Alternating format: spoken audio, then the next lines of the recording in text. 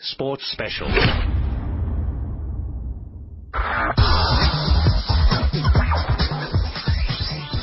I was given a book 3 weeks ago by Tully, the producer.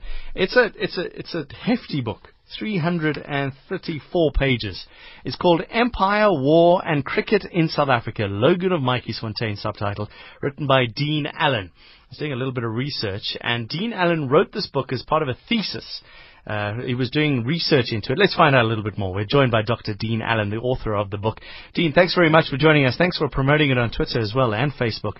How did you get into wanting to write a book about empire, war, and cricket in South Africa?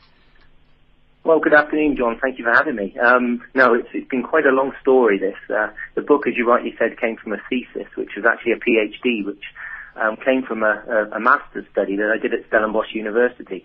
And as you can probably hear from my accent, I'm not originally from South Africa, but I've invested probably 20 years of my life looking at South African history. Sure. And I've always been fascinated with the sporting aspect of South Africa's history.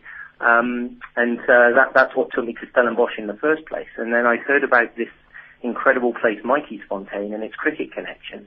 So in the late 90s, I went there, like most people, as a tourist, and started to ask some questions, and I realized there was a fantastic story behind this, and that led to a PhD, and now a wonderful book, as you said. It's a lot of research, and you've got pictures here from I don't know, how did you get all these pictures? How did you find all this information? Well, it's that in itself, I could have written a book about that. I mean, I was very keen that this book was very visual, because I think the cliche says, a picture tells 1,000 words, and it's certainly the case here. I mean, incredible archives I unearthed on my journey to write this book. I mean, we got hold of the Logan family collection. Now, James Logan is the creator of Mikeyfontein, and a guy that history has missed. He was responsible for bringing South African cricket, or largely responsible for bringing the international cricket games to South Africa in the late 1800s. So to be able to actually get hold of his archives and then obviously do research back here in the UK as well as in South Africa. I mean, I visited places like Lords and obviously the archives at Newlands and even I even got to Bloemfontein in the Anglo-Boer War Museum.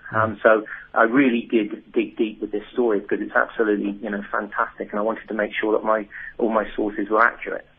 Let's talk about James Douglas Logan. And it's a little bit of a tricky time in South Africa with imperialism and Cecil John Rhodes, not a figure that's being remembered fondly at all at the moment. But Cecil John Rhodes, you say here on the cover, said there were two creators in South Africa, Cecil John Rhodes and James Douglas Logan. Is he really that important? I've never heard of him until I read your book.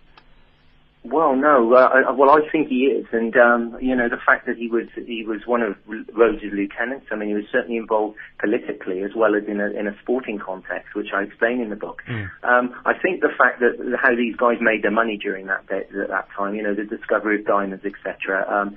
They didn't keep detailed records. I mean, Olive Schreiner, the famous South African novelist, offered to write Logan's biography. I mean, he turned down that offer. I mean, it took me as an Englishman 100 years later to come along and write this incredible story. But to know Logan, I honestly believe if he'd achieved what he did in the United Kingdom, there would be dozens of books about this man. I mean, he really was an incredible character.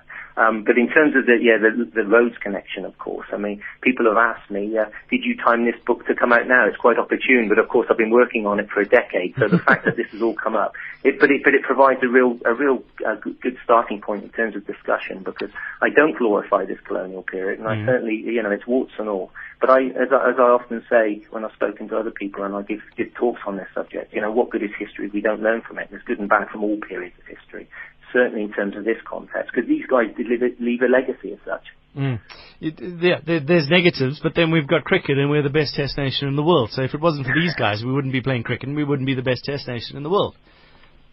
Well, no, indeed, and as a long-suffering England fan, I mean, I'll be experiencing that at the end of the year. Of course, I'll be at Newlands, and I'll have split loyalties, of course, with the tour. But it does give this story tremendous relevance now, because has relevance as much in the United Kingdom, and certainly as part of obviously the British Empire story as it does in South Africa. And with this guy being a Scotsman as well, ironically being a Scotsman and bringing cricket down, because it was the game of the British Empire, and I believe he used cricket for his own to build his own empire, to forward his own ambitions, but also being a benefactor of the game, along with people like, you've probably heard of Sir Ed Bailey, who came along a little later. I mean, these guys actually put their hand in their pocket, and they funded the first international sporting fixtures.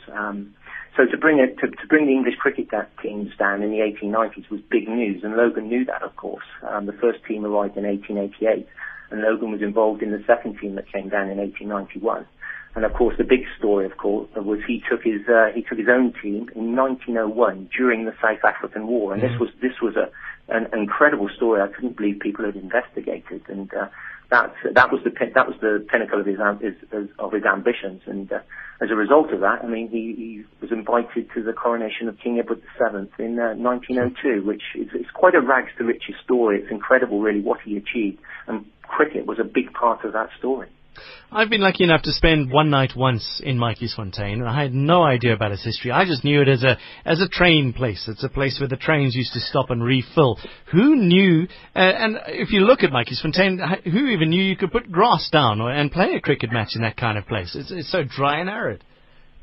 Well, of course. I mean, that's the fascination for me. I mean, the fact that this perfectly sort of preserved Victorian village exists where it does. But that was the beauty of what this man achieved. I think he wanted his own small empire, close enough to Cape Town, but far enough away so he could create his own good news. I mean, he was the first to discover water in that area, for example. And of course, within a few years, he's bringing the cream of English, world cricket to play on his first-class pitch, by the way, which he did spend thousands on to create this pitch, which was a first-class pitch. But of course, remember that they played on matting wicket then, and the South African teams that then toured England, of course, they had to get used to the grass wicket. But no, the actual significance of Matjiesfontein, I think, is well, as the title of my book suggests, Empire, War, and Cricket. Because when the South African War broke out, it was the base for the British, or the Cape Command, the British Army, for the first few months of the war. So you had 10,000 troops based there.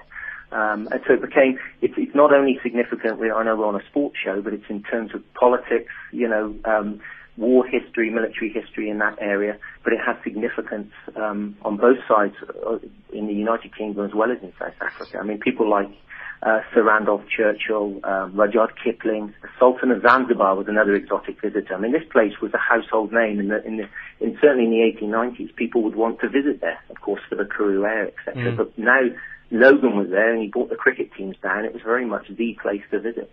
It's a fascinating history, and there's these little histories of South Africa that we don't know about. There's things we weren't taught and things we don't know about, and it's people like you, Dean. Thanks very much for highlighting that. Can we follow you on Twitter? Do you have a website where we can get details of what you're doing and the history of these places?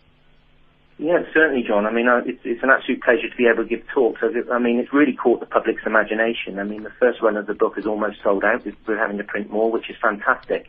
You can follow the events, my talks on my website, which is www.deanallen, that's ALLEN.co.za. And as you said, I'm quite active on Twitter, and the Twitter address is @EmpireCricketSA. So please, if any of your listeners would like to know more, please, drop me a line and come along to one of my talks. I'm pretty active in July and August, and it's been absolutely fantastic to be able to tell this story.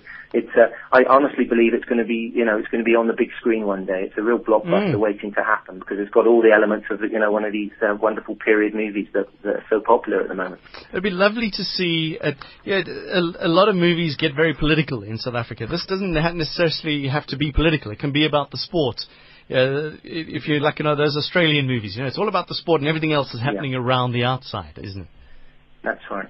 I mean, it's what I base my career on as an academic. I mean, I teach, as I explain to my students, sport really is something through which to view society as a lens. It does reflect society, and then during this time, of course, sport was supposed to be pure and unsullied, and money wasn't tainting the sport. And of course, it's a discussion we're having now. And even in terms of, I write about the first South African tour that leaves this country in 1894, and how Rhodes blocked a player of colour, from a guy called Kwam Hendricks, from playing purely because of his skin color. And these kind of topics, you have to look back in history and realize they're not contemporary discussions we're having. We can learn a lot from how history has sort of developed through sport.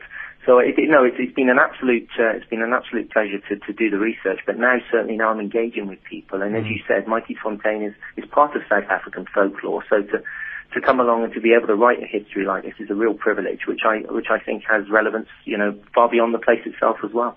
Dr. Dean Allen, thanks very much for joining us on SAFM Sports Special. You're going to make me take a trip to Mikey's Fontaine, I think. I think we should do an OB from there. Charlie, what do you say?